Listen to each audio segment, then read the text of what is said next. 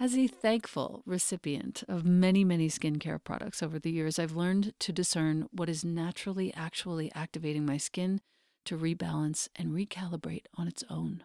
That's what your skin is meant to be doing, and it keeps getting disrupted by all these choices that we make.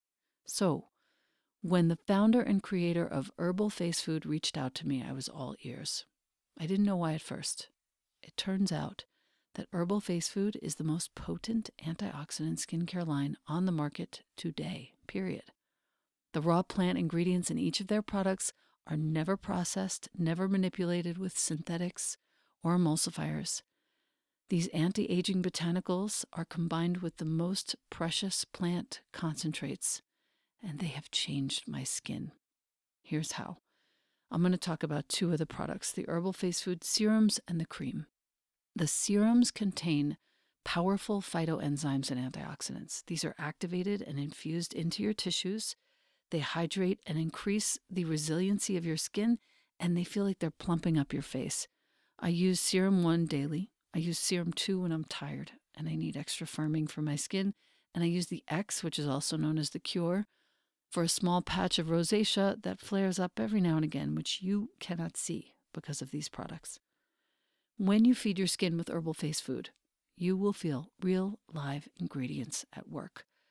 An activating flush, an invigorating tingle, some warmth, all of these are evidence of your skin healing at the cellular level and years of damage reversing. The cream is the most potent moisturizer I've ever tried, and I've tried them all. I live in the high desert. This cream contains 102 of the world's most powerful anti-aging botanicals and is also the world's first and only edible SPF with a protection rating of SPF 50+. And this is accomplished 100% by plant power. And you can expect intense hydration, soothing for your tired skin. You can expect to see inflammation calmed and rebuilding of elasticity, so your complexion looks and feels more smooth and more radiant. Herbal Face Food is not plant-based. It's plant-powered. It has the highest rating on the ORAC anti-aging scale. ORAC means oxygen radical absorbance capacity. I never knew what that meant before. The highest, over 30 million on that scale. By contrast, vitamin C in skincare rates under 100,000.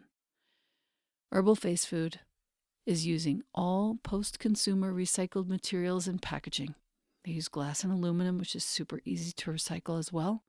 The products and packaging are 99% free of plastics. They contain no ingredients that involve the destruction or harm of any plant, animal, or marine life. These are 100% plants only, these products. These active concentrates are coming from the seeds, the fruits, the leaves, or the flowers of the plants only. These products have been a complete revolution for me. I know that you will love the way your skin looks and feels after using it even for just a day or two. And the best part is that Herbal Face Food has offered us, you, my community, a code to receive 20% off forever, ever. The code is capital ELENA 20. Once again, that's my name in all caps, Elena 20. The site is herbalfacefood.com. The code is all caps Elena 20. It's not just your first purchase, it's any purchase. You will love these products, and I am so grateful, Herbal Face Food, for the change that you have made in my life. Thank you. Welcome to the Practice You podcast. My name is Elena Brower.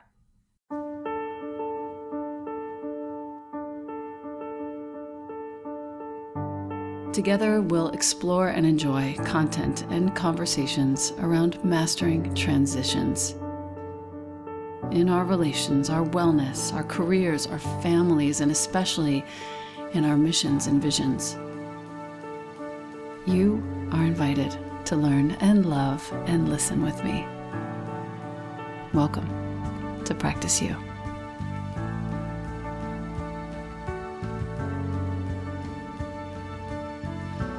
Welcome back to the podcast. I have with me today an old friend from New York, somebody with whom I've practiced and hung out for, 20 years. How long has it been?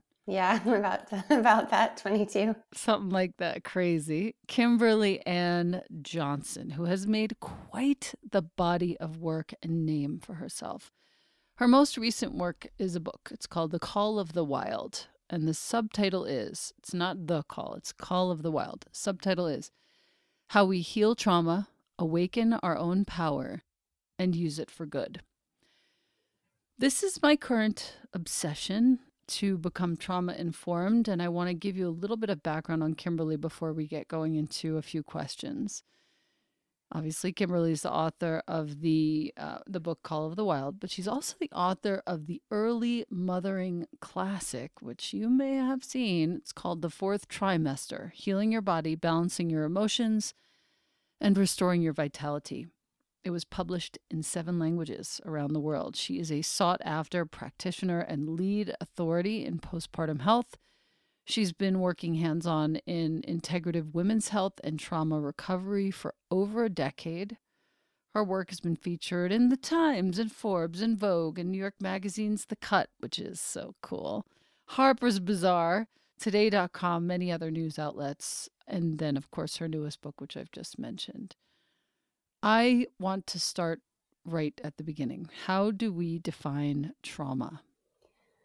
Trauma is a big word, and the way that we work with it in somatic practice is not just the thing that happened, so not the event. It's why 2 people can go through the same thing and one come out of it with a lot of residue and a lot of syndromes and symptoms or flashbacks, and the other not. So it's as much as what happened as what hasn't happened. And one other way you could look at it is there are cycles and circuitry inside of our nervous system. You could think of it as like a record going around on a record player. And a trauma is like a record skip. So our system skips at the same time every time we get to a similar situation, or what we call an associative stack. So a series of associations that pings a certain pattern within our own nervous system. Mm. I'm on page 36 of Call of the Wild, and the title of this section is Toward a New Understanding of Trauma. And you start this section with, and I quote, I wish there was a better word for trauma. In the age of prescription syndromes and prognoses, labels are dangerous. We adhere to them, they become part of our reality, and they influence how we understand the world and ourselves. If we relate to trauma, we may become attached to it as an identity. You may hear someone say something like, I'm totally traumatized. And if we don't relate to it, we distance ourselves from it and moralize it as if not being traumatized is a sign of strength. But you go on, trauma is a normal part of life. We all have experiences that are beyond our capacity to handle in the moment. They are, quote unquote, too much, too fast, too soon, or all of the above. And you continue with the fact that it's important to make the distinction between capital T traumas, rather, the big, shocking, life threatening incidents, and the lowercase t traumas. We all have unprocessed material in our bodies that affects how we act and interact with the world. Trauma is not a scarlet letter. It is part of being human. Thankfully and redemptively, you finish this paragraph, healing is also an inherent part of being human. Regeneration and a forward thrust of life is operating in all of us right now. I truly appreciate this distinction, and I want my listener to really hear the difference between the capital T and the big T, because I think sometimes we conflate them and we switch them. I myself have made little T's into big T's, and I've made the mistake of making big T's into little T's and thinking that, oh, it's fine. But actually, it's not fine, and I need to get to know my body a little bit more, as you say on the next page, in fact, in order to heal and, sort of move forward past the big T's. Page 37, you say body first. To resolve trauma, we have to develop or deepen our relationship to our body. My listener, Kimberly, might be saying, as you purport in this paragraph, I am pretty connected to my body. I do yoga, I go to the gym, I work out, whatever it is. So I don't think I could be more connected to my body. What would you say to somebody who feels that way? And how would you approach it in such a way that it would feel safe for them to hear you? That's a great question. I was really confused myself when I finally had a somatic therapy session, and after years of being in a dance studio and a yoga studio and feeling like I spent so much time in contact, not just with my physical body, but also with my breath and with energetics, to find how challenging it was for me to just move into what in trauma language is called interoception or inside awareness. And, arguably I'd been doing that in meditation practice, but in this other context, it was really hard for me. And I recognized that part of that was because in my spiritual practices, I was entering into a little bit of a freeze state. And the freeze that was familiar to me from earlier life experiences was then replicated, but with a more positive spin to it. So it felt comfortable, but it was also still a freeziness. And so, there's nothing there. First of all, if people are satisfied with how their practices and their life is organized for them and they feel like they're in a really good space, that's wonderful. And, that's really, we're not just scratching around in our entire life history, like trying to pick scabs off to hyper analyze ourselves or to contribute to an addiction to just continually trying to improve ourselves. So really what I'm trying to offer is that, number one, if you feel that you've experienced trauma or there's confusing things in your life that the tools that you have aren't getting to, right? Like when I practiced yoga, I thought that the yoga was a complete toolbox and I could figure out I should just have a yogic tool to address anything. And what I really found was that this is a different kind of a toolbox, or it has been for me in my life. And so number one is to have a lot of compassion that if your body's speaking loudly to you, whether that's you can't sleep or you can't go to the bathroom or you feel like you don't want to go out of your house or certain people make you feel really depressed or anxious, you have compassion for your own experience that you're not doing something wrong. Your physiology is trying to communicate something with you. And then the second thing was just an invitation to be a more careful listener to what your system is telling you rather than feeling like you should feel some other way. Because what happens is when we all want to feel better, we all want to let things go, we all want to get over things, we're all ready to not be triggered by our mom or want to have a great sexual encounter. It's not for lack of wanting. It's that there's still a record skip in there. And that record skip is the thing that prevents us from being fully available to what's happening in the present moment. So if somebody feels that that might be happening for them, then the tools in the book are just a deeper invitation for how to be a better translator of what our body and our physiology are trying to tell us, rather than feeling like our body is an impediment to where we're trying to go. Like, if I just wasn't menstruating or if I just didn't have this ankle pain, then I would be able to do this other thing. That there's not to hyper specialize it either and like pay attention to every little thing, right? We have to learn how to be a good interpreter and to know which signals to pick up on and which ones to let fade into the background. Right. Which is actually the perfect segue to my next question, chapter 3. You write about how we can learn to listen to our bodies, and you offer several tools, several, let's say, channels through which the body speaks. Use the acronym TIMES, capital TIMES. We're on page 55 if you have the book and you're listening to us. Thought, image, movement, emotion, sensation. And what's interesting is our listener, if you sit back for a moment, and I've spent some time with this, if you sit back and you think, okay, so how can I explore the channel of thought? Okay, that's kind of easy if you're somebody who really fights against your very overactive brain, might not be so easy.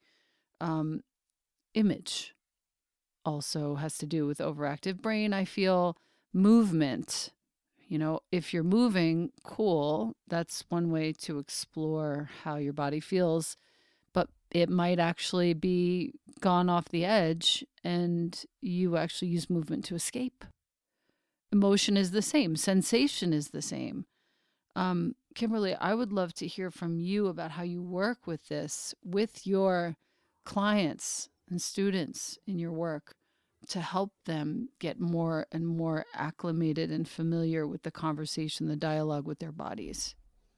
This is one of my favorite tools in the book. And I think as a yoga teacher, I'm sure that right away you just kind of got it, because if you're trying to teach someone how to do something that they like to gain a skill, like say you're trying to teach somebody how to do a handstand or how to elaborate their downward facing dog, maybe you can tell them through words, and those words can convey imagery.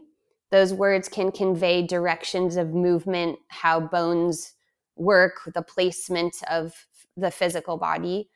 You could imagine something, right? You could say like, call forth.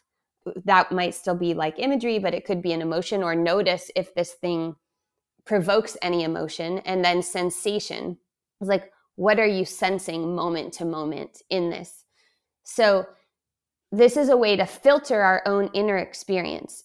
Most of us are in the thinking mind a lot of the time, and we communicate, our words communicate our thoughts in general, because especially in English, we really are like word thought communicators. I like to call the sensations like the poetry of the body. So every one of these channels is completely necessary. Every one of them, each of us is going to have what I call a home channel and then a default channel. So you're going to have the channel that like really comes to you. Like for me, that feels like movement. It's like if I just even for a second disengage my thought stream and I want to communicate something, movement would be, dance would be a way that I could communicate or express something. For some people, they're like, oh, I'm totally a visual person. Like it's imagery for me. That's how I communicate in metaphor. That's how I encounter the world, is through this sensory images, taste, smell, sound, etc. Some cultures are really sensation based, and it would be normal for you to say, oh, how are you doing today? And they might say, my heart feels heavy, like there's something sitting on my chest, or I can feel like a sense of lightness in my legs or something. They would report to you a sensation. So you can learn, like for me, I don't tend to be an image person. So if an image arises within me, it's usually really important. Archetypes are kinds of images. So we know that if somebody, we're talking to them and we start to see them kind of get into a spiral, we might offer them an archetype or an image so that it distracts that level of intensity and maybe gives them a deeper layer of understanding. And we can do this within ourselves, or we can do it in conversation, or we can do it, one to many. But it's very helpful in intimacy and sexual interactions to just know where you are. A lot of times people are like, oh, I just feel so disconnected. And it's because one person is really deep in sensation channel and the other person is really deep in emotion channel, and they're just not synced up. And it's not that they don't care about each other or that they each aren't desiring connection. It's just that they're either habituated to those channels or those are the ones that they like to be in. But if you can just name it, then you can at least know and be oriented to where the other person is and decide if you want to meet them or decide if you want to stay where you are. So I think the book is worth just that chapter, because so much of the time we are moving through the world thinking that we're responding to one thing, and what we're really doing is responding to a cascade of associations that we're not even realizing we are. And the situation, you and I are talking on September 17th, 2021, the situation we find ourselves in right now with vaccines and the pandemic, it's a perfect example of overcoupling, where we think we're talking about the vaccine, but what we're really talking about is medical racism, our personal trauma history, our relationship with vaccines in general, power structures and authority, our thoughts about nature and technology, our life history, and yet we think we're just talking about this one thing. And so Preach. when we can Dang. Uncouple this, Ooh. we can start to actually have connection rather than just our activation and our opinions and our charge hitting into each other, becoming like a rantathon within our echo chamber based on those unconscious associations. My lady, let me just pause for a second and say that that's probably the most well articulated explanation of the drama in which we find ourselves right now. Because indeed, I just want to highlight that for a second. It isn't what we think it is. It's not just one conversation. It's so many things, and they're so deeply personal, and it can't be in some public forum. And I think one of the main things that you just said is that we're all on different channels. I really appreciate that, especially in the relationship realm. One of us is in emotion, and one of us is in image, or one of us is in sensation, and one of us is in thought.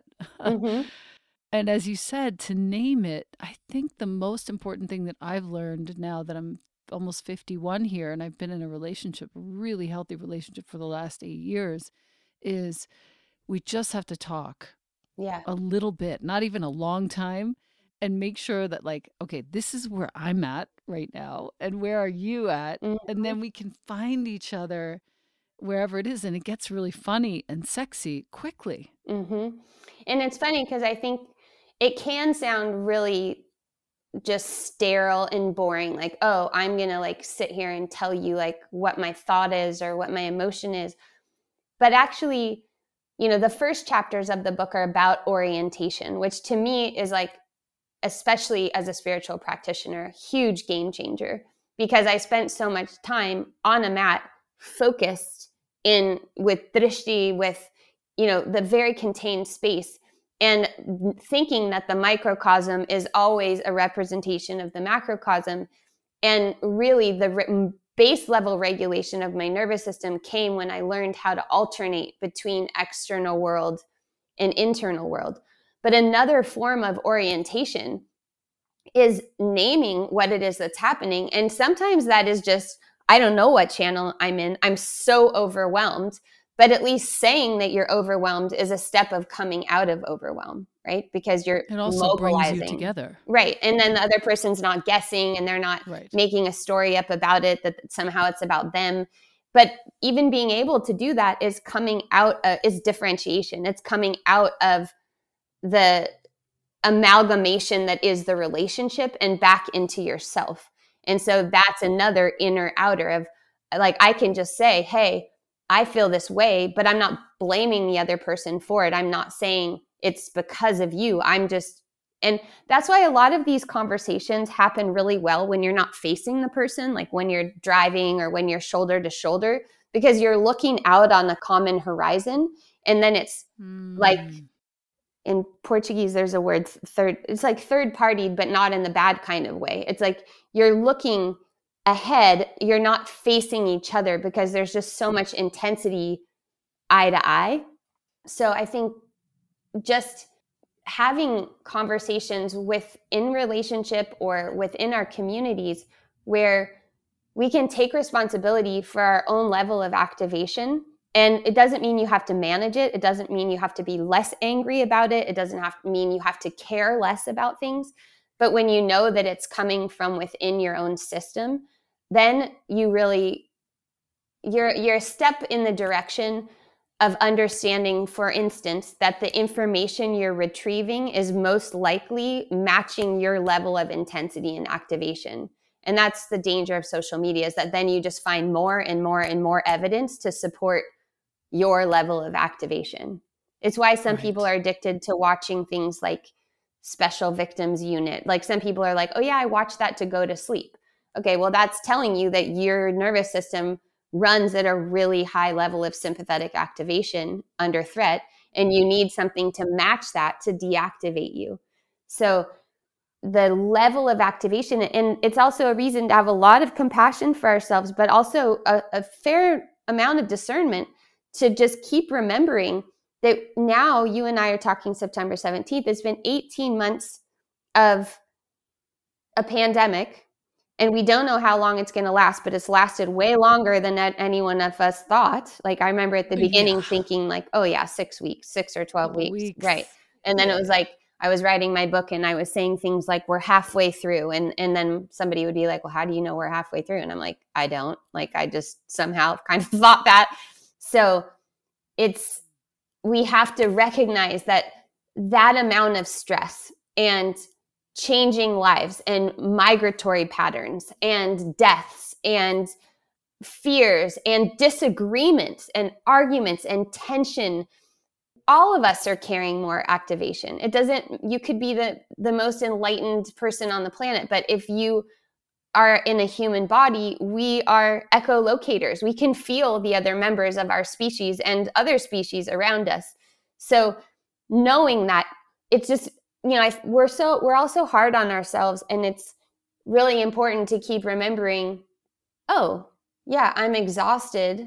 Yes. And part of it is because this is an exhausting time. It's not because it's a me problem, or, oh, I'm so angry about this.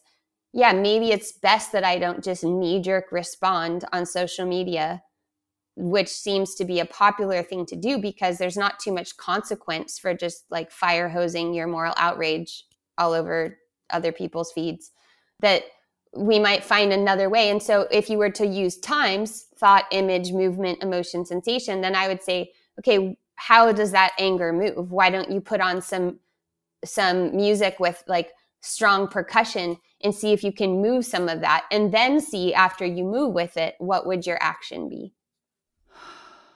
That's really well said. I'm finding also that when you mentioned the archetype aspect, I sort of want to go down that road, but I don't want to lose track of this. The archetype aspect is really important in Call of the Wild. And you talk about in this book, because I've been thinking about it so much lately, about the difference between a predator and a quote unquote victim. You talk a lot about this, and I feel like it has completely shifted so much of how I think and operate in the smallest moments in my household, in my relationship with James. Can you talk a little bit about how this came to be in your understanding, the shift from sort of victim to predator, and why that can be so deeply empowering and change things for the much better in many relations? Yes.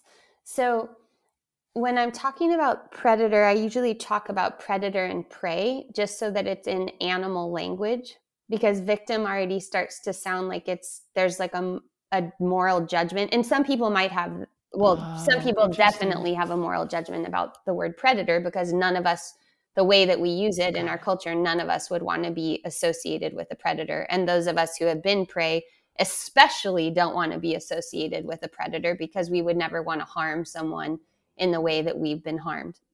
I think the best illustration of this is, do I have time to tell a little story? Yes, of course. Of course you have time to tell a story. Okay. So when I was in somatic experiencing trauma school, is what I call it, we were watching videos of predators and prey, not a lot of them, but a few of them. And we were watching a wolf and a rabbit.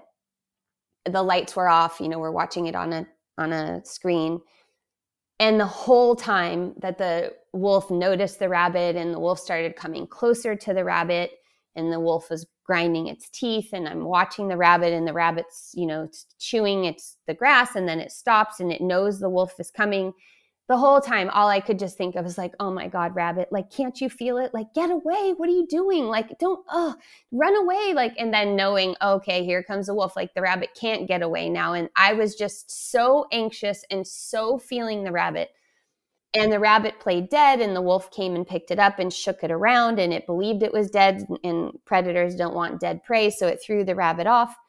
And then the wolf ran off, and then we watched the rabbit and the rabbit come to out of that paralysis and then shake it off. And when the lights came up in the classroom, the teacher said, "Who here identifies with the wolf?" At that moment, I thought, that is an insane question. And then 30% of the people's hands went up. And these are people that I liked and that were students and that I'd already had years of school with. And so I couldn't just be like, oh, these are jerks. These people are total jerks. In that moment, I had an aha moment of, wow, I'm not even on a scale between where my system is identifying. I am 100% with that rabbit. And in that moment, I just had a cascade of realizations. Oh, that's why I became a vegetarian when I was 13. Oh, that's what happened when I was bullied in this situation. Oh, this is what happened. No wonder I chose this kind of practice. I was used to being in that kind of freeze state. And so, of course, these practices were easier for me. So that was that aha. And then, as I said, like these other people, I would have never been able to predict who related more with the wolf. So that just made me curious, like, what would that be like for me if I related more to the wolf? Knowing, from yoga principles that sometimes the thing that's so foreign to you is perhaps something that could be helpful. Then I was in a somatic experiencing session as a client. I was there talking about my 5-year-old daughter. I had gone on a trip with her. A friend of mine took me aside after the trip and said, "Your daughter's becoming really authoritarian and you need to get a handle on this. And if you don't get a handle on this, you're going to have like a nightmare teenager." Of course, I did not take that well at all. I felt very mad at my friend. I felt super confused because she was also somebody who I trusted a lot. So I knew she was probably right, but I was horrified. So I took that situation to my SE therapist at the time, somatic experiencing. And I was feeling sorry for myself. And I was telling him, I'm a single mom and I'm everything. I have to be the unconditional love. I have to be the disciplined father. And I was really seeing it as like, I have to be everything. I have to be the breadwinner and the strict one. And then I have to be the comforting one. And he just looked at me and he said, and I lived in Brazil at the time. And he said, "Do you know that I'm from the Amazon?" And I said, "No." And he said, "You're a jaguar. And did you know," and at the time he was saying, "Look at you, you have this golden skin and you're spotted because I have freckles." And he said, "It's the female that teaches the cubs to hunt." Ooh.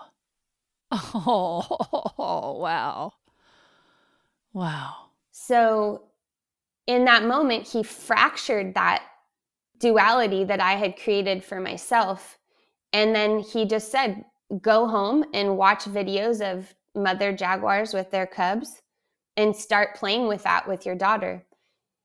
So I did. And I started watching how the cubs how the mother onça bats her cubs around and lays on top of them. And I would just imitate that. And I found that my daughter really loved it. And she loved it when I would basically dominate her and when I would pin her.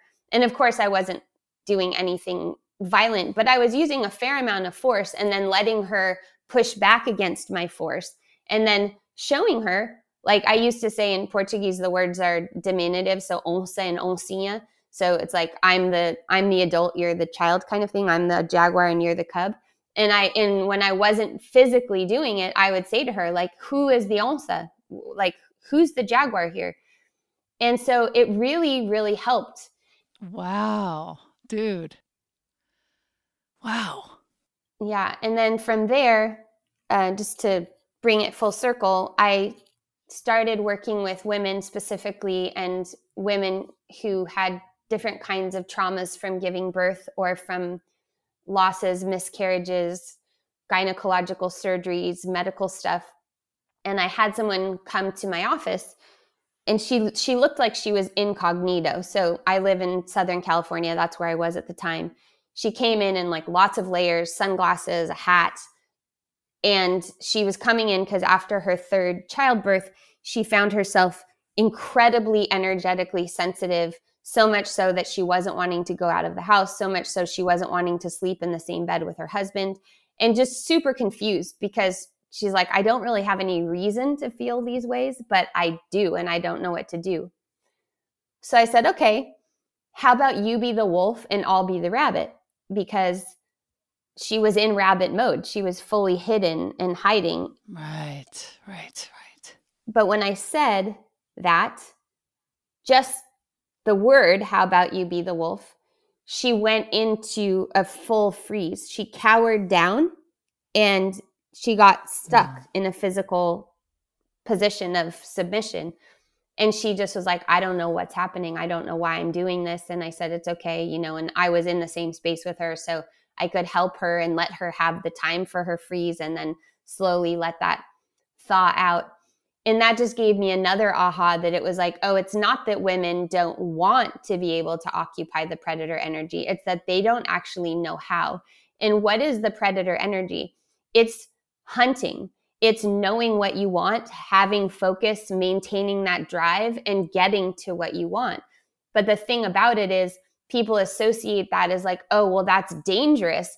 No, it's not dangerous unless it needs to be. It's decisive.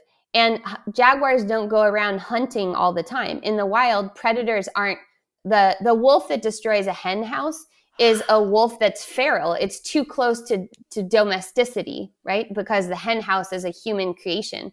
But in the actual wild, wolves don't kill more than they need. They kill what they need to eat, or a jaguar, it takes what it needs to eat. The rest of the time, it hangs out with its cubs, it chills, it naps, it saunters along the plains.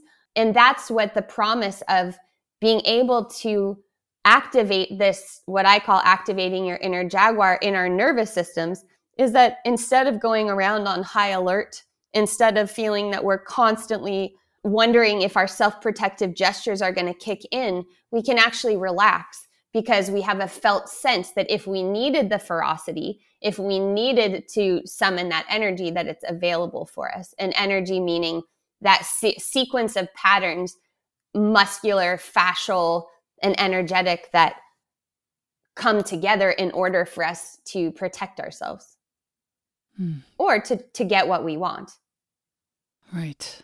There are so many things going through my head right now, but most notably is the part where you actually made a clear boundary for your kid. I remember reading something like this. It wasn't obviously this book, 'cause the book wasn't written, but there was something I want to say it was in some piece of literature about working with kids with attention deficit, which after speaking to Dr. Gabor Mate, that's a construct for kids who are suffering from habitual numbing out from whatever they're experiencing in their home. More on that another time. However, to put yourself in physical contact with your kid and to even, lay on top of them and give them the sort of animal vibration that you were just referencing. I use that as soon as I learned about it. I think Jonah was probably 6, 7, 8. And I started to really show up in a totally different way. I didn't have this language for it. I wish I had. So if you're a parent of a young kid and you're listening to this, seriously, put your attention here and get this book because it's gold medicine for your parenting. He instantly relaxed in the face of good boundaries. Yes. In the face of, physical, wolf-like, jaguar-like, I'm the boss and you're here, you're heard, you're safe, you're seen, you're needed, but you're not the boss.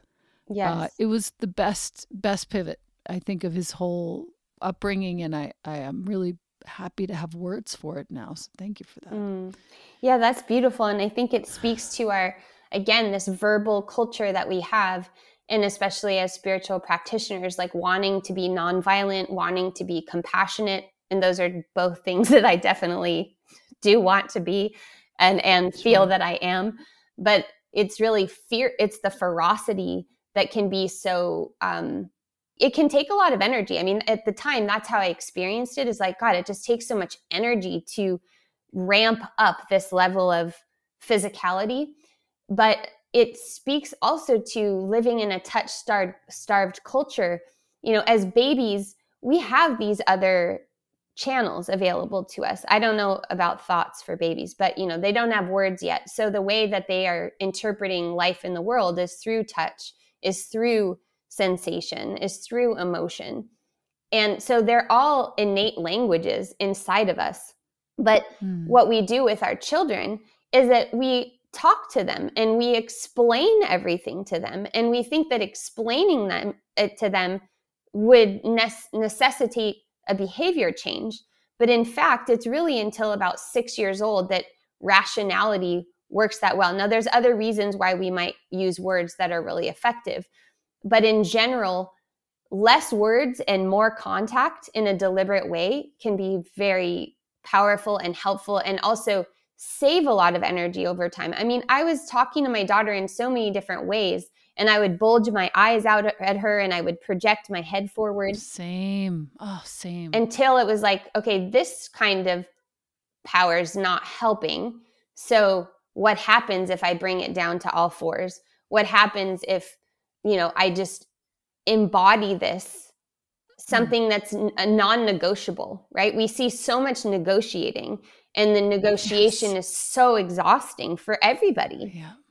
And it's asking for a deeper level of organization. So that organization is when the words you're saying, the tone of your voice, your physical posture, and your facial expressions are all communicating the exact same thing. That's when we believe someone. That's when we get our point across. Okay, does violence happen? Yes. There's definitely, things that happen that are just out of nowhere that we have nothing to do with. But in general, let's say 85, 90% of our interactions, the reason why someone is responding to us is because they're responding to a nervous system cue. We may think, well, I said this so many times, but maybe you said it and you said it in like a really high tone. Or maybe you said it and your entire body looked like a rabbit, but your words were trying to be a wolf. Your entire body has to be in congruence for the other person to, I don't want to say take it seriously, but to receive the full message of what you're trying to communicate. I can tell you for sure, last point on this topic before we move on to sort of close. I had all those parts of me in differing states when I would try, quote unquote, try to discipline my kid with the head forward and the bulging eyes and so forth. It was very much this sort of nebulous, thought-based kind of bullshit. And then no action would come forward. My body wouldn't say what my mouth was saying or my eyes were saying. So I'm really drinking this in. And I appreciate that explanation so much. Page 132, really starting on 131. You talk about closing the loop, and you talk about how, to paraphrase, trauma repair offers us the opportunity to finish sort of unfinished cycles. And you say, the top of page 132, in the very first paragraph, you say, I'll be honest. It's the 5th line down. This is one of the most controversial parts of this book, and why it comes now after you've created a foundation of orienting to the environment and coming home to yourself. Many therapists would balk at the prospect of someone trying to do trauma repair on their own without the support of a skilled professional. Optimally, of course, we would all have access to skilled somatic professionals. And of course, at the end of the book, you find resources to help you find that support as well. In an ideal world, you say, we would also have collective spaces of ritual that would encourage us to process this material in a safe community forum. But one thing that you learned, you say, from the Me Too movement was that the sheer volume of nervous system repair that's needed is massive, as you say.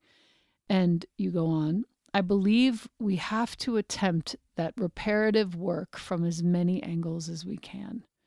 I've also been thrilled to witness my students, both in person and online, supersede my expectations for what I thought was possible in a group or a virtual setting.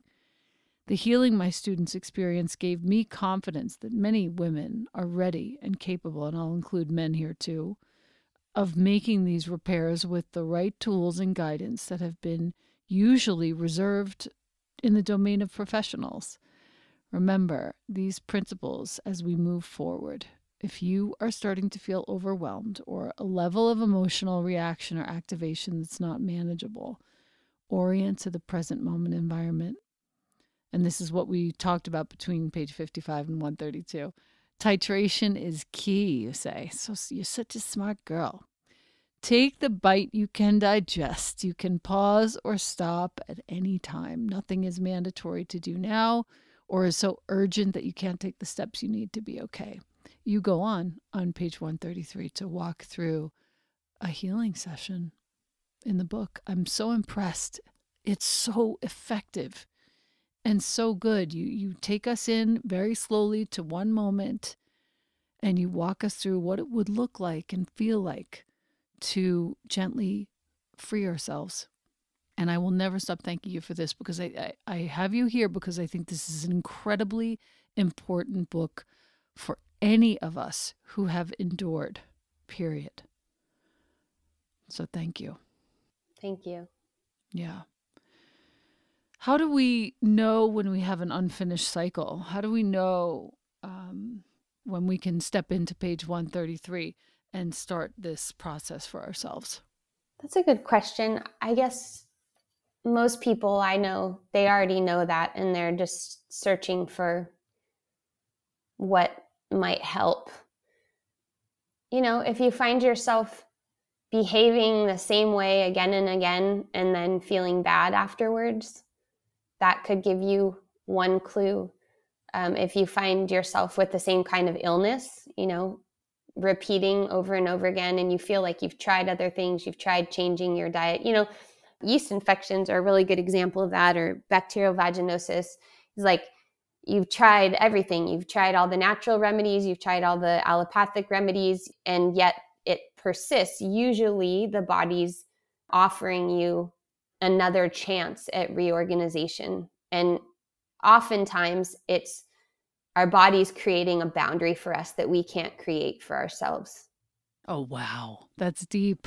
Oh, that's so deep. Wow. Specifically, this a boundary that we can't create for ourselves.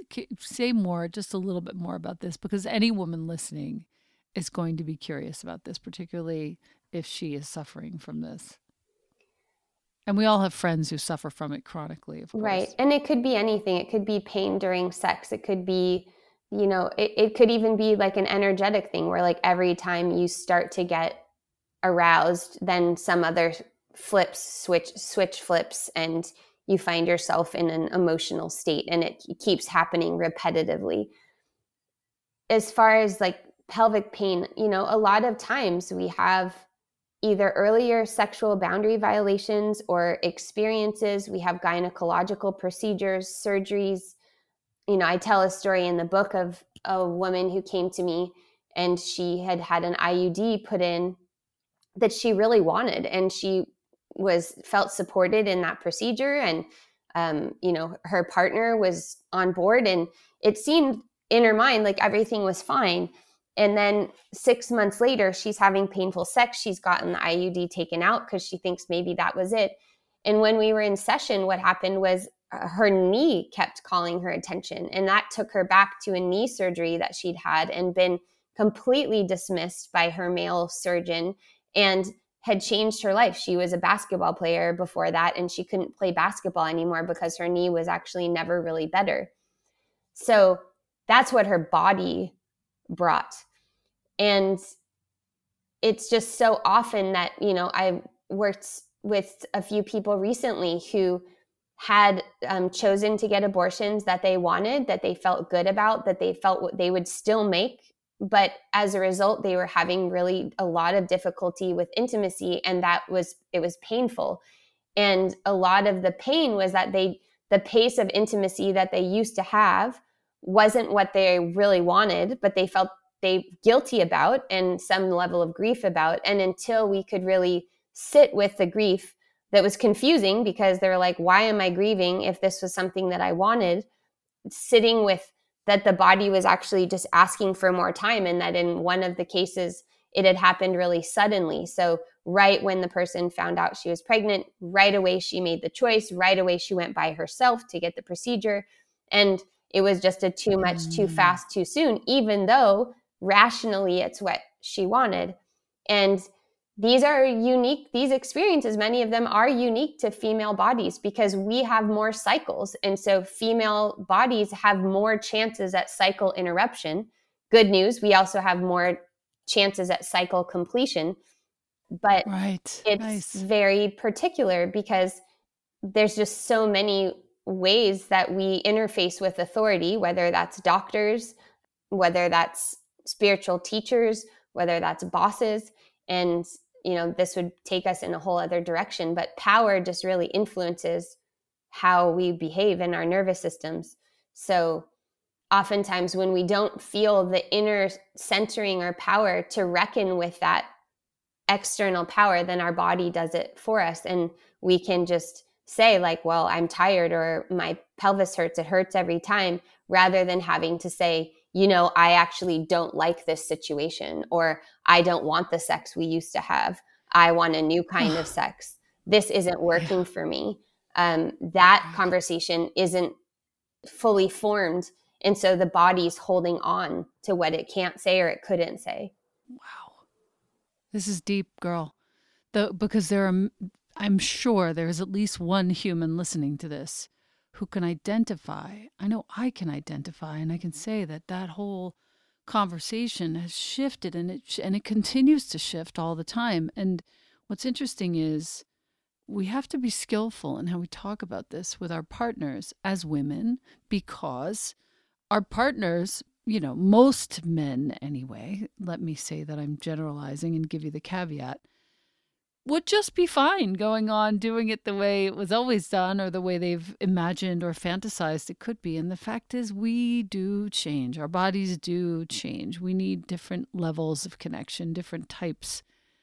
I really appreciate that you've just said this, because it does open up another conversation for another day, which I think is very important. And I think if you're listening to us right now, don't be afraid to talk to your partner and say, if this is resonating, and say, my body's changing, and the way that I'm interfacing with you has to change. And I would love to talk to you about what feels sexy to me now, or what feels romantic, or what feels connected or intimate to me now. And let's see if we can meet. And even if you don't know, because a lot of people, as women, we're socialized, most of us, to know what we don't want, or know when we need to make a barrier, but not to know what we do want. And so even if you don't know, it's okay to just say, I feel different and I don't know what to do about it. Here's how I feel. What do you think? How are you perceiving this? And to come up with some things to explore together. And also to remember that this doesn't have to be a change for the worse, that it can actually be something better. And while your partner, if it's a male that is satisfied with how things are, even so, that there is an opportunity for maturation, and that there might be grief in the different form than it was before, but that we're also going to gain something, because we're going to gain something that's more true to the truth of the moment. And the fact of the matter is that dicks lose their hardness all the time as we get older, right? Like it's not like we're going to have a hard dick for the rest of our lives too. So it's not like, oh, I'm the woman, therefore I'm problematic because my body changes all the time and I can't perform in the way and show up for you like I did 20 years ago. I'm so sorry. It's like, no, I am a woman and I am changing. And in these changes, here's what I can show up for. And are you available for the power in that? Because there is a lot of power that's available when we it's orientation, right? It comes back to like, we got to update. Like that 3 year ago me or what we were then, it's just not where I'm at. And I don't know. We have to discover where we're at. There's so much potential there. Wow, dude. This is a whole nother conversation. I can't even thank you enough because it really did. That really helps me to understand the gains I've made in my relationship. Thank you. Thank you. There are conversations that can be had to close this for our listener that will bring you great pleasure, great intimacy into your relationship, and it will help your partner feel like they know you better and they're able to bring you pleasure more appropriately and more how shall I say this? Accurately. Weirdly. Yeah, and the amazing thing too is that within the nervous system, as we flow through different phases and cycles and life stages and all of the things, deaths and births and confusions and disorientations and feeling completely on purpose, all those things show up in our intimacy. And it can be like the great alchemizer, right? It can be this space where of a lot of discovery and a lot of potential for those other things. So I hope that people feel inspired, because I think that there is something very special about arousal space, even if that's just with yourself, that has a potential to be that activation energy that can transform something, so that you feel more yourself, you feel more comfortable in your own skin. And when we occupy those sides of our nervous system, predator and prey, within intimacy, there's a lot of space for that with play and improvisation. Yeah. Where that comes to the surface. And you may find yourselves at different times in your life being like, well, I'm not available sexually because I don't want that. But what could be 5% off that does seem interesting? And there you find a new doorway or a new key to some of this repair that happens on its own. So it's not like this drag that you have to do. It's like, oh, this is actually, like I called positive reparative experience. Like this in and of itself is repairing that other thing without having to talk about that thing tons of times or without having to do the session on that thing. It's like, no, right now I can, predator energy to me looks like my partner lays down and he can't move while I'm touching him. Cool, yeah. And, within agreement. Sure. It doesn't mean, I think people have this idea that it's like, you put on your like sexiest dress and high heels and then, crawl around like a jaguar. Like you could do that, but it's also so much subtler than that. Yeah. It's archetypal. It's really good. And it perfectly leads into my very last question. We're on page 101 for our listener. It's the close of a chapter. And in this last paragraph, you say, we need a reference point and a foothold in our body, and specifically what feels good in our body.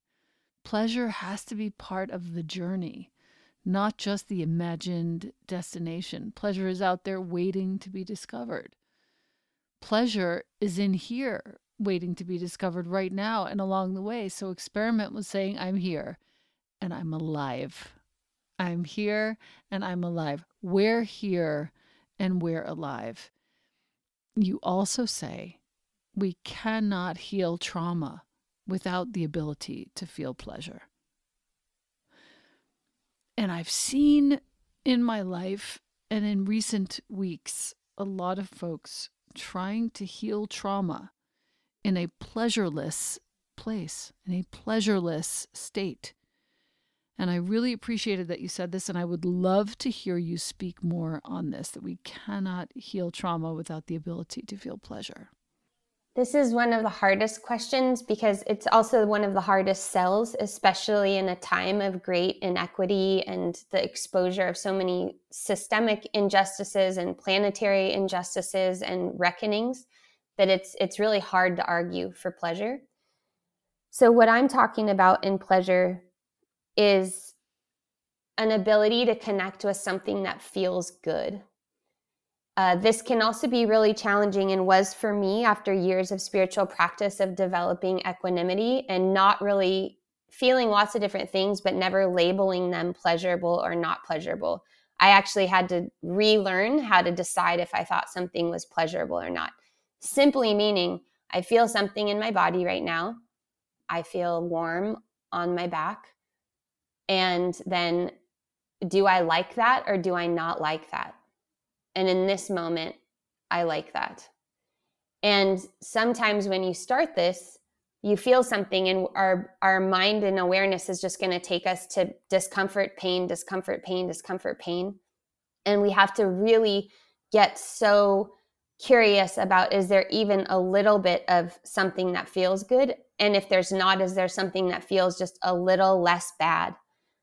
The only way that we can start to attend to these record skips, to these patterns in our system that are relentless, that are frustrating, that sometimes are embarrassing, humiliating, that we would just really rather not deal with most of the time, is to get to zoom out and to be able to see the backdrop out of which that foregrounded experience comes. And when we can start to in order to pendulate to what does not feel good, we have to be able to pendulate out of that to something that does feel good. And what that specifically also can mean is, in your particular situation, like if you had a birth, when you gave birth, if you've ever done that, if something went wrong and it was, you feel like you just are stuck back there somehow, or you think maybe that has something to do with how your relationship or sexuality has changed after that time, that in that circumstance, was there anyone that was on your side? Was there a nice nurse? Was the sun outside your window something that you kept looking at? In every situation within our lives that happens to be one of those record skips in our system, there's some resource there. So pleasure can be a really triggering word for some people. You know, in our Protestant puritanical overculture inheritance, it's the thing that we're supposed to work hard to get. And what I'm talking about is really just that elemental connection with being alive, and how much more is working so that we could even be listening to this together and in this conversation together to arrive at this moment. There are so many more things that are working correctly inside your body to organize without us even having to think about them, to be able to be here right now. Yeah, that makes sense. I'm so thankful, Kimberly. What a woman you are, and what a brain, what a heart, what a full picture you've given us on the potential for healing for all of us, no matter what. This applies to all of us. So I'm just so grateful. I don't have other words aside from thank you tremendously for all of us listening whenever we listen. And I look forward to more with you. And I do feel that there is going to be more on the horizon for the two of us. Thank you so much. You're a great interviewer, and thank you for engaging with the book so much. Oh my God, it's so good. I can't even stand it. I'm putting it onto my bookshop list right now. I'm so excited. Thank you again for being here. And to our listener, thank you for sticking around. And thank you for your presence and your willingness.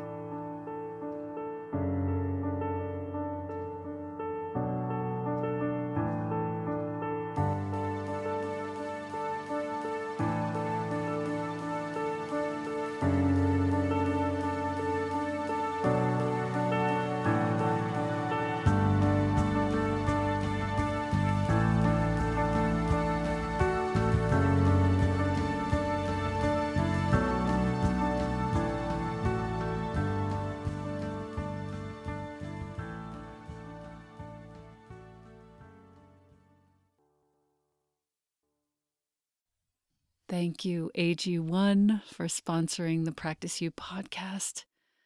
My listener, you've been hearing me talk about AG1 for some time. I think I've been taking it daily for almost 3 years. 75 high-quality vitamins, minerals, whole food sourced superfoods, probiotics, and adaptogens in one scoop in the morning. The best way to start your day. Supports your gut health, your nervous system, your immune system, your energy, recovery, focus, and longevity. The conversation of the moment. The taste is delicious. It's suitable whether you eat keto, paleo, vegan, dairy-free, or gluten-free. It contains less than 1 gram of sugar. No nonsense in here at all. It's a multivitamin that your body will actually absorb. If you are wanting to make an investment in your health and longevity, AG1 costs you less than $3 a day, far less expensive and definitely less time-consuming than many different supplements. Reclaim your health, arm your immune system with convenient, delicious daily nutrition. And since you listen to the Practice You podcast, Athletic Greens is giving you a free 1-year supply of immune-boosting vitamin D and 5 free travel packs with your first purchase. All you have to do is go to athleticgreens.com/Elena. Once again, that's athleticgreens.com/ELENA. Take ownership of your health, my listener. And thank you, Athletic Greens and AG1.